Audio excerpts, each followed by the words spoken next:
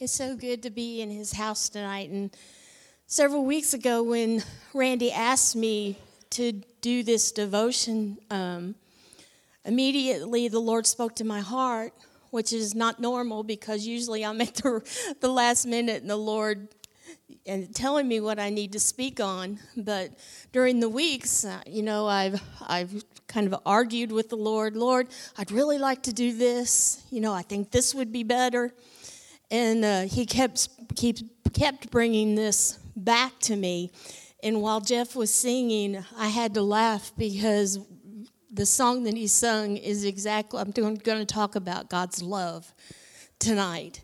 And, God really does know what's best.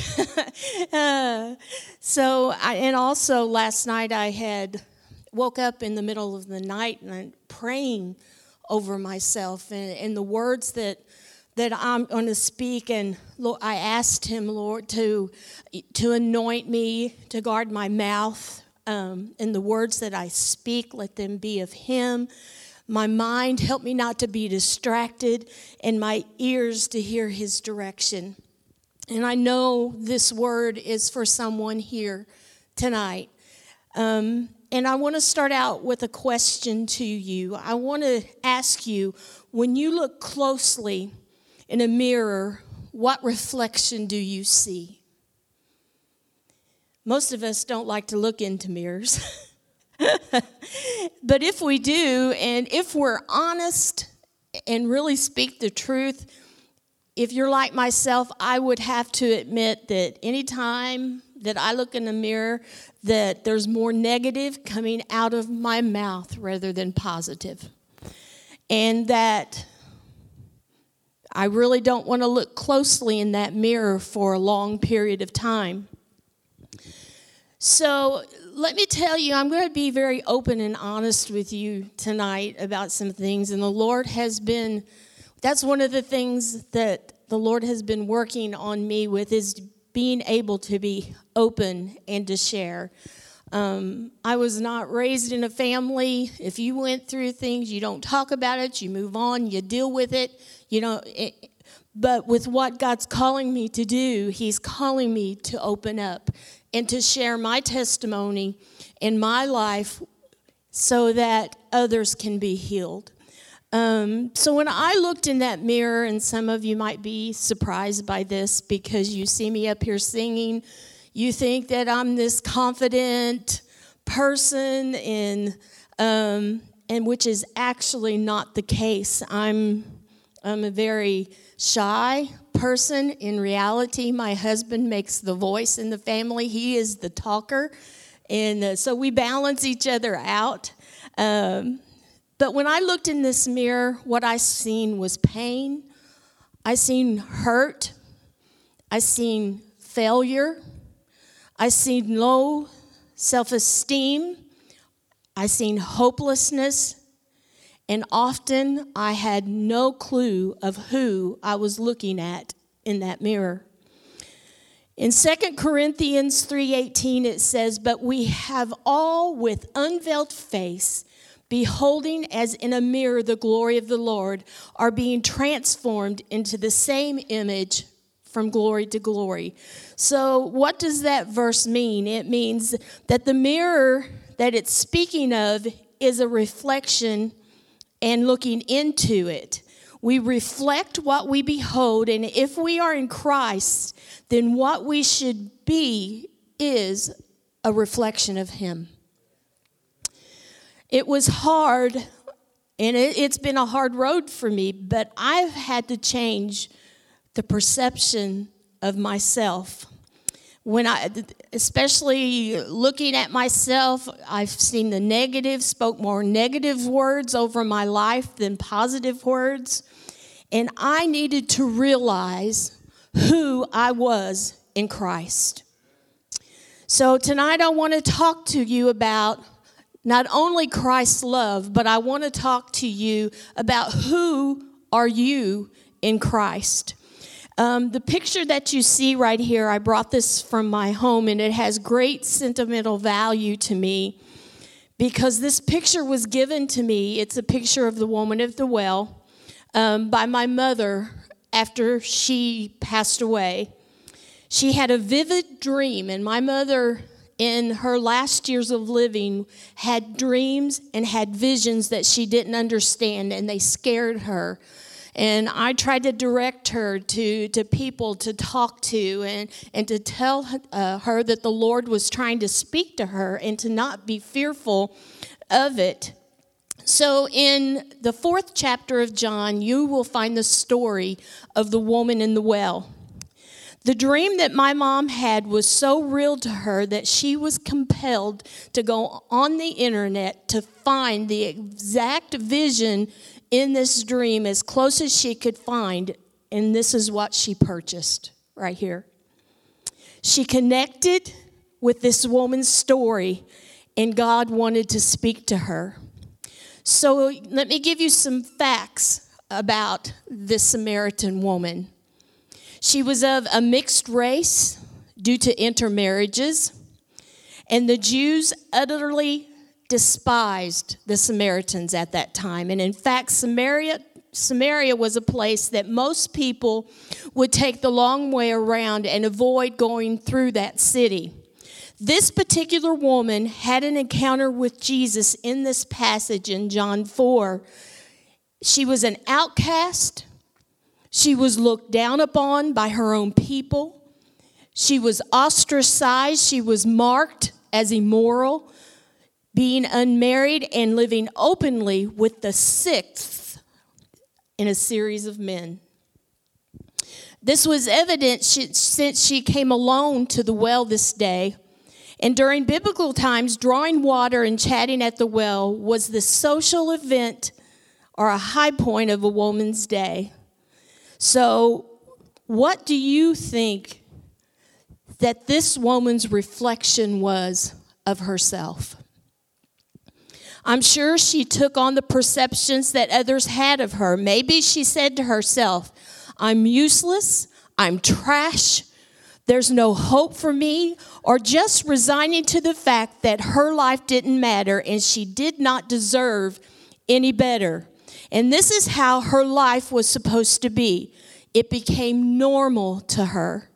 Maybe she even became hard and callous just to protect herself. So on this particular day, Jesus did something out of the ordinary. Instead of avoiding the Samaritan territory like others on his journey, he did not hesitate to go straight through the heart of the city. Jesus was weary, he was tired, so he sat down at this well. And as the woman came to draw water from the well, he began to have a conversation with her. The woman was surprised when Jesus asked her for a drink of water. She was also surprised by the fact that Jesus already knew many details of her life. Jesus ministering to this woman, an outcast in Jewish society, revealed that all people are valuable to God. This also teaches us that God loves us in spite of our mistakes and despite of our sin. God values us enough to seek us and to welcome us into relationship with him. And isn't it just like God to use this woman of no worth to others to be a witness and testify of Jesus, and then because of her testimony, many of the Samaritans became believers. I told you about this picture that my mother had to find in her dream. So let me give you a little history about my mother.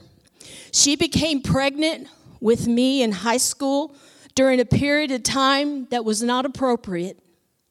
She was ostracized, and excuse me if I get emotional about this. She was ostracized. She felt worthless. She felt alone. She felt abandoned, and she felt fearful. It was this event in her life that led her to make more wrong choices. Living in an emotional and physical abusive marriage all of my childhood, giving up on God, and giving up on church.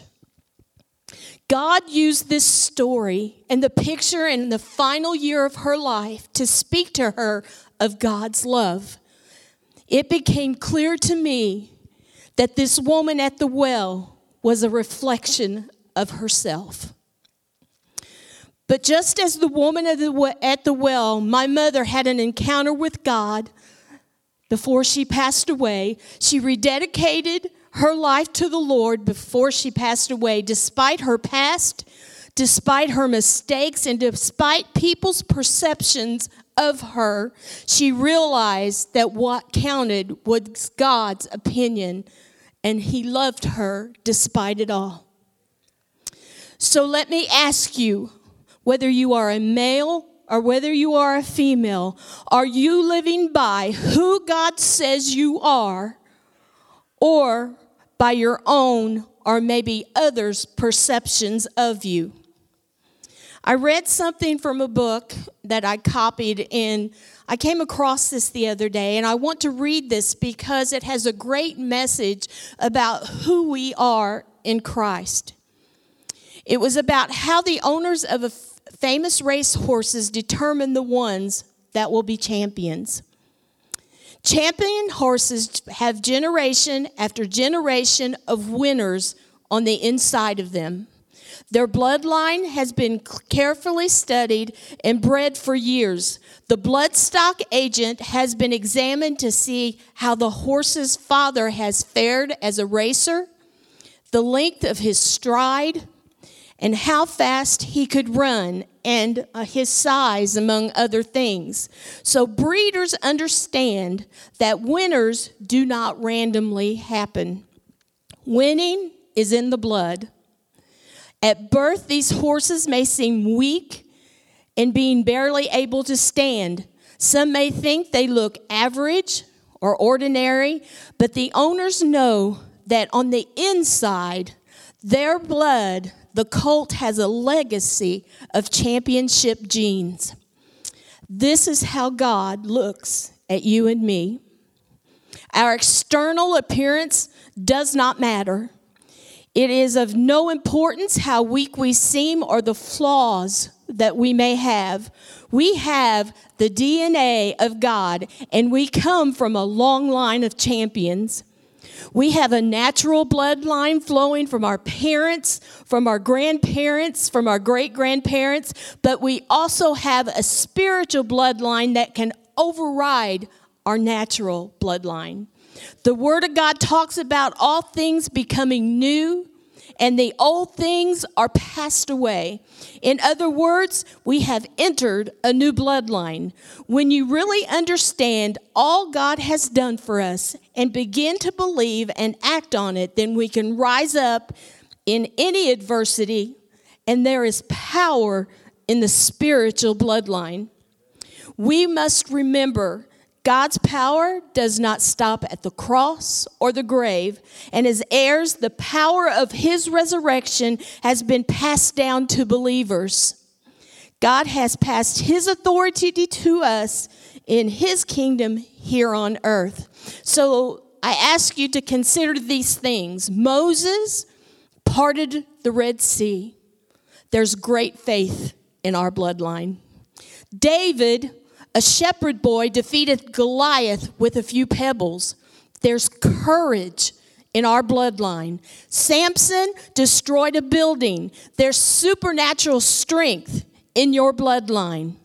Daniel spent an entire night in a lion's den without harm, and there's divine protection in your bloodline.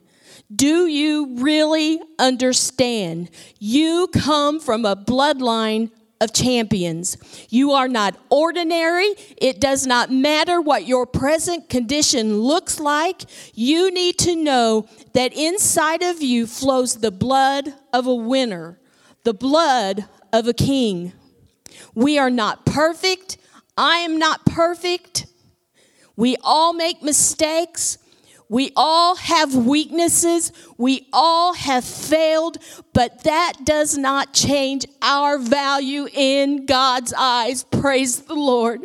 We are still his prized possession. So here's some scripture regarding that. You are a partaker. Hebrews 3:14. For we have become partakers, participants, associates, sharers, partners of Christ. We are a light of the world. Matthew 5:14. You are a light of the world, a city that is set on a hill that cannot be hidden. You are his workmanship. Ephesians 2:10. You're a product. You're a design. You're created by Christ Jesus for good works which God prepared beforehand. And let me tell you, not one of us have the same hair follicles, retinas, or thumbprints. So despite what you think, he also has a plan for you. Jeremiah 29:11. For I know the thoughts I think toward you, says the Lord, thoughts of peace and not evil, to give you a future and to give you hope. God has a plan and a purpose for us, and we are created to fulfill it. So let me tell you, you are not unworthy, you are not inadequate, and you are not insignificant. We should never be pleased to dwell on a level of existence lower than what God has made possible to dwell. We should strive to be the best that we can be and to reach the highest levels we can reach. And to do less is to be unfaithful stewards of the life that God has entrusted to us. So I want you all to start making your way toward the altar tonight. And as you come and gather around the altar, I would like for you to be honest and ask yourself the question, do you know who you are in Christ?